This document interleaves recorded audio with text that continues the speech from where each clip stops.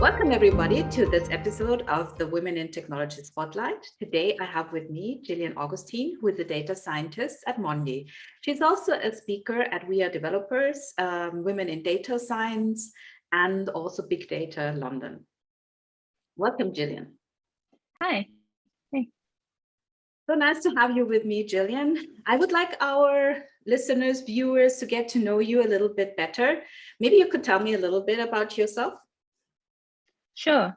So my name's Jillian. I'm from the UK. So I've been living in Vienna since 2013.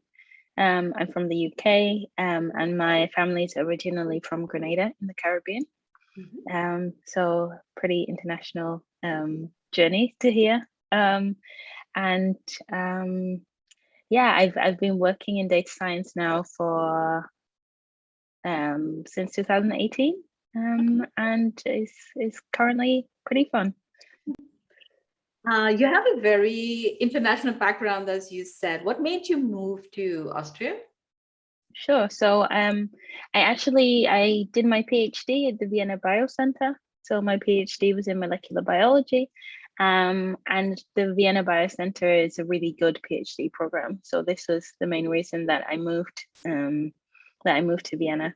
I was previously in Canada as well, briefly. So I studied at McGill University for my a part of my undergrad as well. But after being at McGill in Montreal for 1 year, which is great, and it's a great city, I decided this time I would probably stay in Europe because everything's a bit closer together. I think it's so cool that you say that the program at the Biocenter is such a good one that you actually heard about it in the UK, which I'm a bit stoked about that because I myself have a PhD from the University of Vienna in chemistry, and my major was biochemistry. I did then do my PhD in theoretical chemistry, but still I spent a lot of time there. So I'm glad that the reputation of the institute is still there. My bachelor's was actually in biochemistry. So I see myself more as a biochemist than a biologist, but it's kind of in the middle. That's such an interesting coincidence because there aren't actually that many people with a background like ours in IT. Yeah. So cool. So this means that you were actually a natural scientist before you became a woman in IT. Tell me a little bit about your educational background. What schools did you go to? Why did you choose this path? What did you find interesting? Sure. My path is a bit, I would call it a zigzag almost. So if I think back to when I first went to university, 2007, I actually started studying dietetics, which is similar to medical nutrition. And then during this course, there were some biochemistry courses, and I found that I actually liked the biochemistry courses more than the other ones. So my first university was Coventry University in the UK, and then I went to Leeds University to study biochemistry. And then after a couple of years, I had the opportunity to study abroad. So I spent a whole year at McGill University in Canada, which was a great experience and really made me want to stay abroad. And so there I focus mainly on biology, developmental biology, and also a bit of French as well. Why not? And then so I found out about developmental biology when I was there. I really found it interesting. So after I finished my bachelor's degree in Leeds, I decided to start a PhD at the Vienna Biocenter. So I initially started in a group which studied developmental biology because it is such a fascinating field. But then this didn't turn out really to be the best match for me. So then I changed and I decided to go back towards biochemistry. So I started my PhD again just 1 year later. And yeah, that was in a more biochemical focus, looking at the interactions of different proteins in the cell during different conditions. And during that time, I I had some introductory courses to R, and when I think about how I got into data science, during my PhD, I must say I watched a lot of really bad presentations. So ones where maybe someone says, oh, you can clearly see this, but the whole audience is completely lost. So I became really, really enthusiastic about doing good data visualizations and telling stories using data in a really good way. So in a really clear way, in an understandable way. And then I think pretty much from there, this was kind of the bridge to data science, because my passion really lies in telling stories with data and learning from data and finding out what data can tell us. This is wonderful, because I feel this deeply. Bad presentations and, information being conveyed in a way that nobody can actually use it is a big problem in science. And I love that you took this approach and that made you look at how to visualize data. I think this is a big thing. Data is not information, I think. It's just data. And what you do with it makes it information. So I understand that this is what fascinates you, making data accessible and turning it into information. So when you became a data scientist, what was your first step after you did your PhD? Yeah, so I was very fortunate to I applied to the A1 graduate scheme, and I was fortunate enough to get a place there. So I became an A1 graduate in AI and data analytics, and this fit because throughout my PhD and also before that, I had been doing data analysis on a regular basis. So this really this graduate program really allowed me to gain a better knowledge of business. So what all the different abbreviations mean, what is important for stakeholders, and to understand how data analytics fits into the wider scheme of a business. I was not aware that A1 had a graduate program. That's such a cool thing. We have one at VMware too, and I feel that this is such a good way to move into the workplace from education. What kind of data did you work with at A1? Was it more in terms of marketing, or was it more in product development, or what was the background? So there were two main projects which I worked on. The first one looked at understanding customer satisfaction. So one widely used metric is the Net Promoter Score. So if you ever get a recommendation after you use a service, saying how likely are you to recommend this to somebody else, this is this score.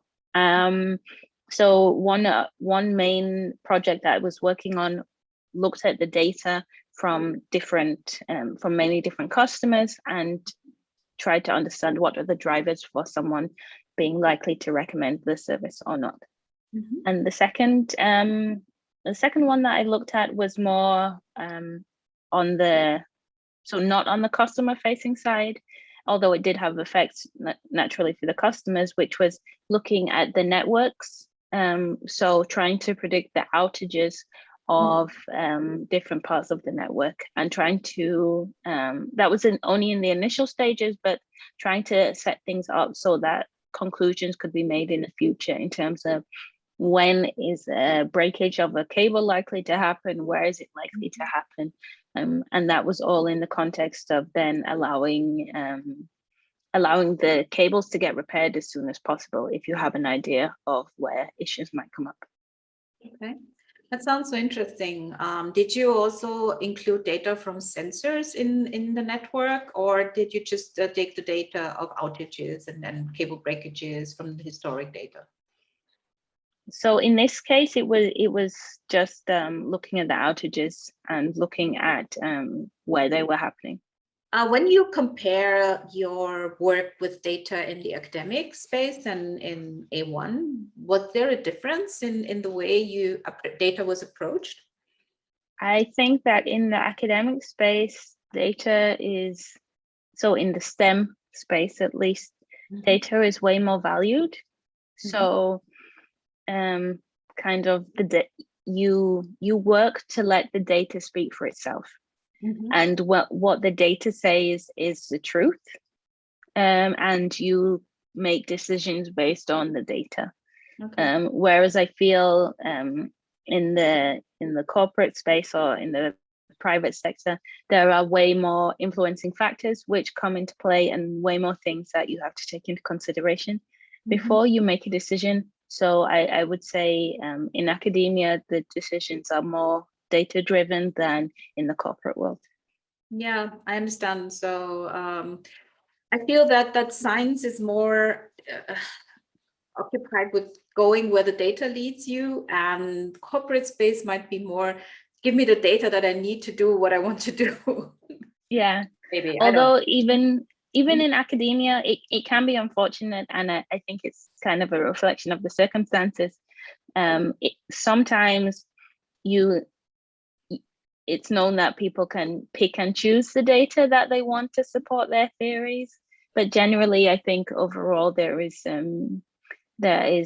much better appreciation for the value of data inherently. I want to make a little bit of a step back. So I was wondering if you have a family with a background in STEM. Did they support you? What do you have brothers and sisters maybe who do something similar or not?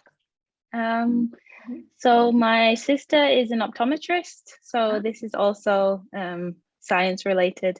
And my mum was a dental nurse and then a health service manager. So again, in the medical field. So we've always kind of been on this side of on this side of the balance, I would say. And obviously, since your mother was also in that, she wasn't surprised when you chose the career, because I've talked to other women where the family was surprised by the choice of topic, but I guess that was not the case in your.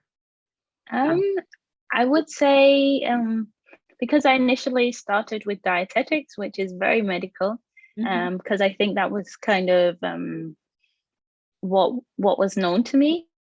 So kind of when you think of the careers that you can go for, anything in a hospital I pretty knew was I pretty much knew was accessible, also because I lived pretty close to the hospital and my mum worked there, so I spent a lot of time just in the offices of the hospital. But I think after dietetics, and then when I switched to biochemistry, I think biochemistry is different because it's not related to a profession.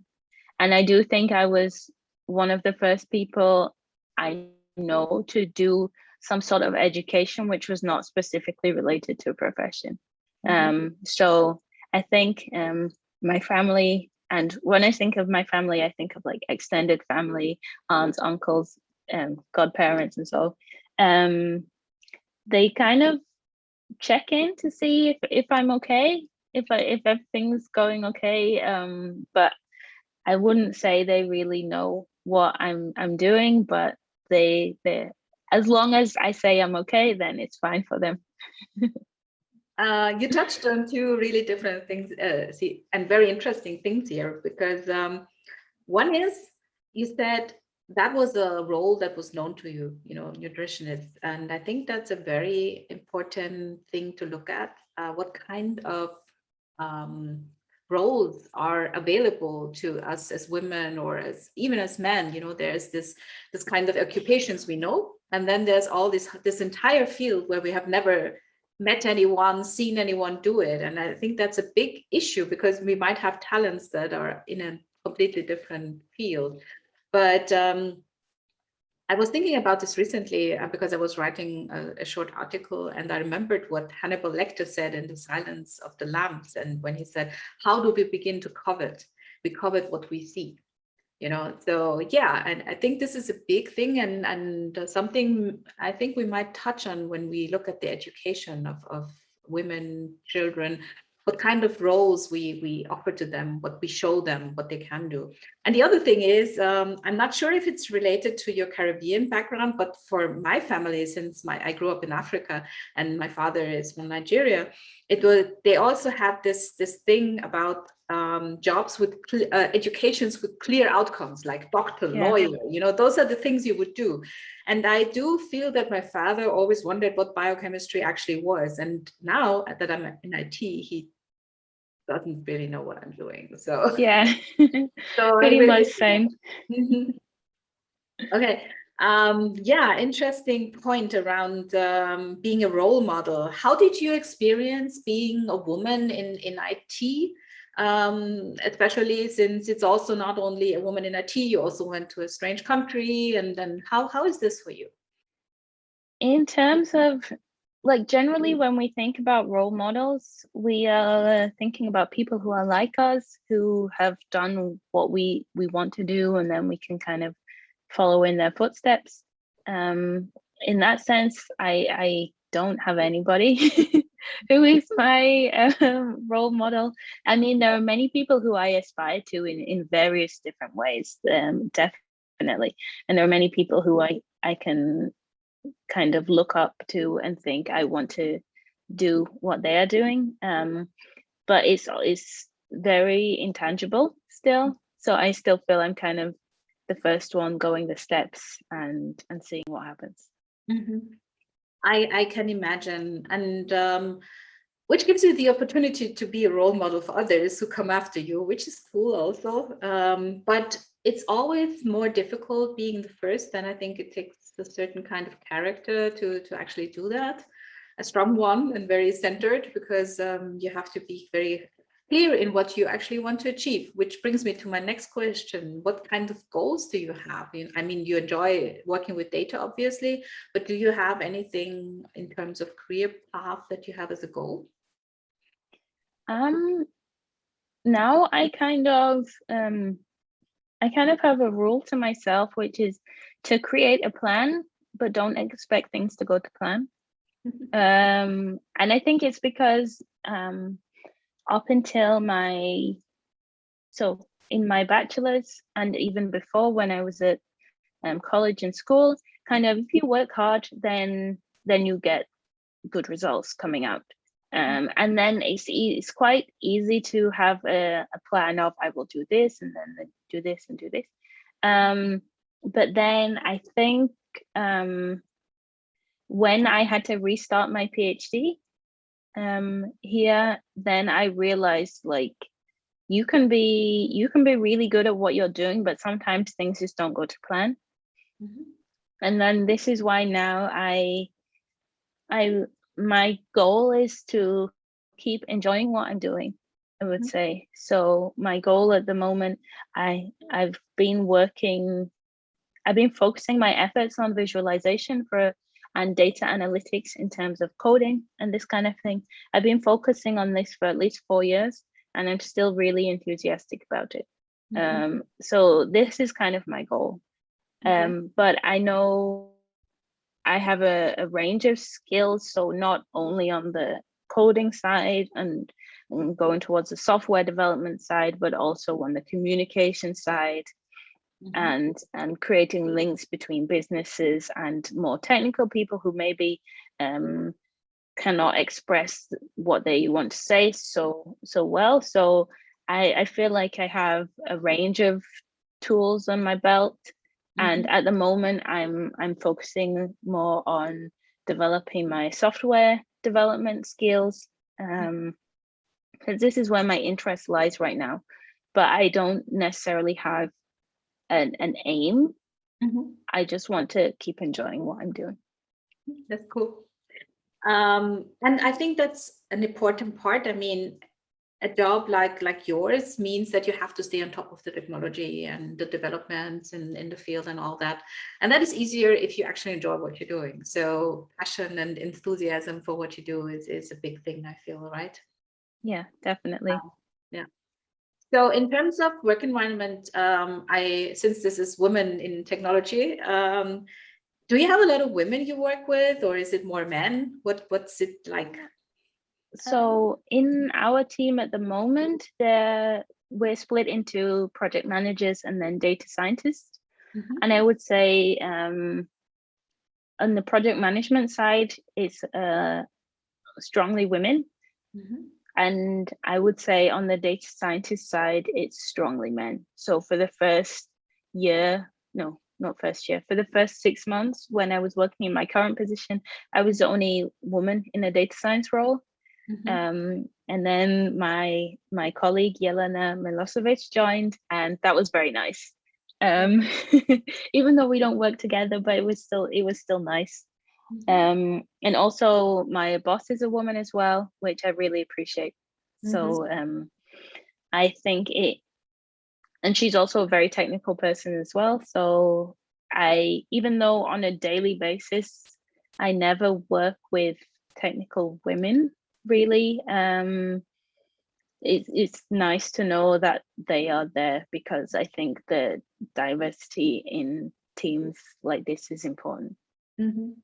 I tend to agree, but I would like to ask, why did you feel that it is nice for her to come on board? What difference did you feel? I think when when a team is too homogeneous, then some ways or beings can be a bit exclusive rather than inclusive. So I think the more that there are clearly different groups of people together, the more inclusive it can be. And this also goes in the sense of, in our team, we have some people who are more chatty, and then some people who are more quiet or prefer to work by themselves. And I think, like, if it were 90% chatty, then the quiet person would not feel so included. If it were 90% quiet, then the chatty person would not feel so included. So I think having this diversity really allows each group of people to feel more comfortable.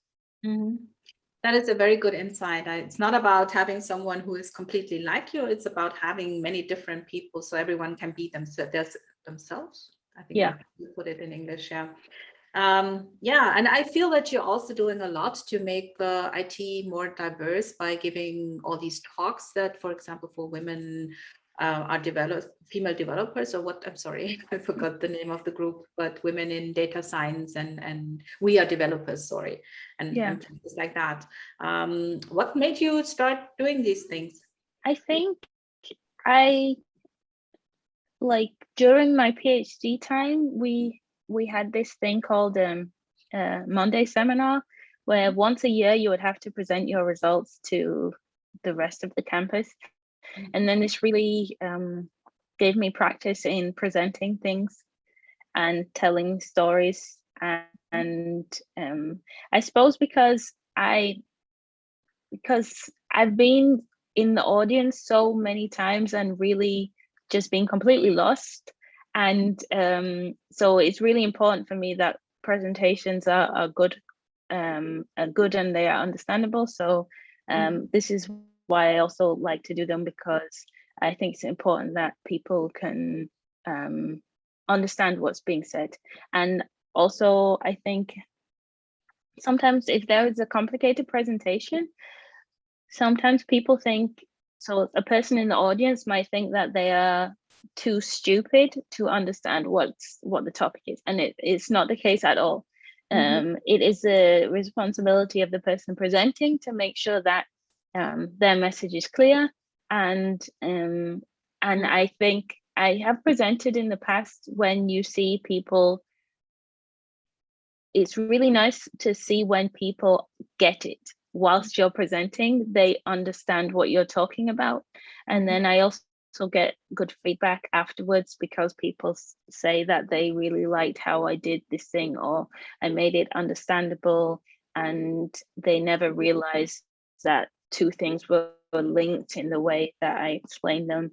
And I think getting good feedback from people is kind of always a good motivation to continue. I love how you talked about that it's the responsibility of the presenter to make people understand what you're talking about.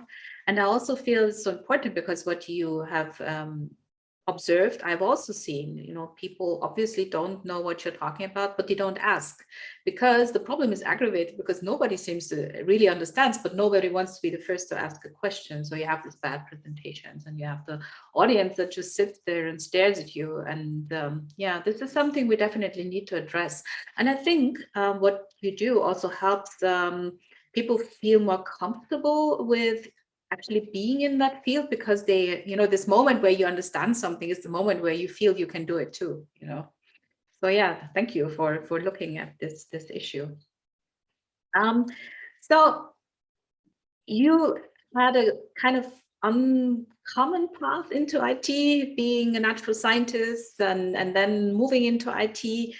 But if you were a young woman and you were starting out now to get on this career journey, what would you have wanted to know at the beginning, or what recommendations would you give to a young woman starting out, or a girl in school? This is interesting. So one thing, you mentioned a girl in school, and that reminds me of kind of a reason I think my path was a bit like not direct and zigzagged, because in the UK you study 11 subjects up until the age of 16, and then you only study 4 from 16 to 18. Mm-hmm. And then at university you generally just study 1. And what's more, the 11 subjects that you choose to finish when you are 16, you choose them when you're 13. So there is really, really narrow in terms of what you can study. Because yeah, pretty much if you don't choose to study geography when you are 13 years old, you cannot study it at university, which is crazy because you're 13 years old. How do you know? Mm-hmm. So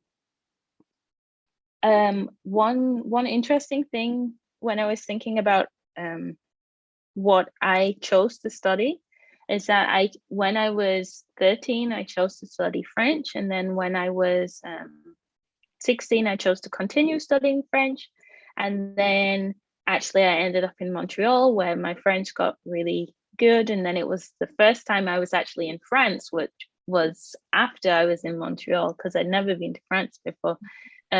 But I just think, and I just say that because I studied French because I liked it, mm-hmm. Not because I was the best at it, but because I liked it, and that kind of led me to Montreal, and then kind of led me where I am now. So I really think you should study what you want to study.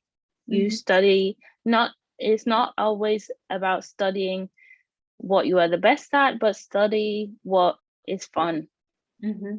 I think that's really important. Yeah, and I think I was very fortunate looking back, because I didn't have anybody who directly told me to my face that I couldn't do something. Yeah. And that doesn't mean that representation isn't important, because I never aspired to be many things because I just didn't know they existed. But I was very fortunate that I didn't have people around me who were too insecure in themselves and then decided to try and limit my possibilities because of this. Mm-hmm. But I think now in the digital age, so that there is so many more resources on the internet and so many websites you can read where people create blogs and stuff like this, I would definitely give the advice to a younger person that if you want to do something, you can look into it. You can find the people online, you can find the websites online to learn different things and to learn different tips. And I think that's definitely the way to go, is to do what is fun and do what you want. Yeah. Very true. Thank you. You touched on one very specific thing in the beginning, which I also find detrimental to young people, is limiting, their exposure to certain topics and information. So I feel one thing we should look at, and that's obviously not ours thing to do, but definitely the education system should be as broad as possible. So everybody gets a chance to dabble in different topics and look at them, because obviously 13 years is much too young to actually decide whether you will like something in the future or not. I actually, when I was 13, I chose German. Mhm. I think I chose French. No, when I was 12, I could choose between German and Spanish, and I chose German because then I got to visit Germany. And then when I was 13, I decided to go for French. But now I'm fluent in both, so it worked its way out. Yeah, luckily. Yeah, But you never know, right? Where life will take you, if it will be exactly. German or French or something completely different that will be useful, you know. And then the second thing that makes me thoughtful is that you said you were lucky because nobody discouraged you from doing what you're doing. And the same is true for me. And that is probably the reason why I was able to go the path I did. But that's a sad thing, actually, you know, that you have to be happy that at least nobody said, don't do it, you're not good enough. Yeah. When don't have the role models, and you don't have the, you know, the lift that you might need to go higher places. I think that's something we can do for others, you know, telling them that they are definitely good enough to choose a career in IT or in science, and they will make it. So that's something I feel we should all try to do. And thank you for coming on my interview. Thank you for taking the time. It was lovely chatting with you. Thank you and goodbye. Thank you. Bye.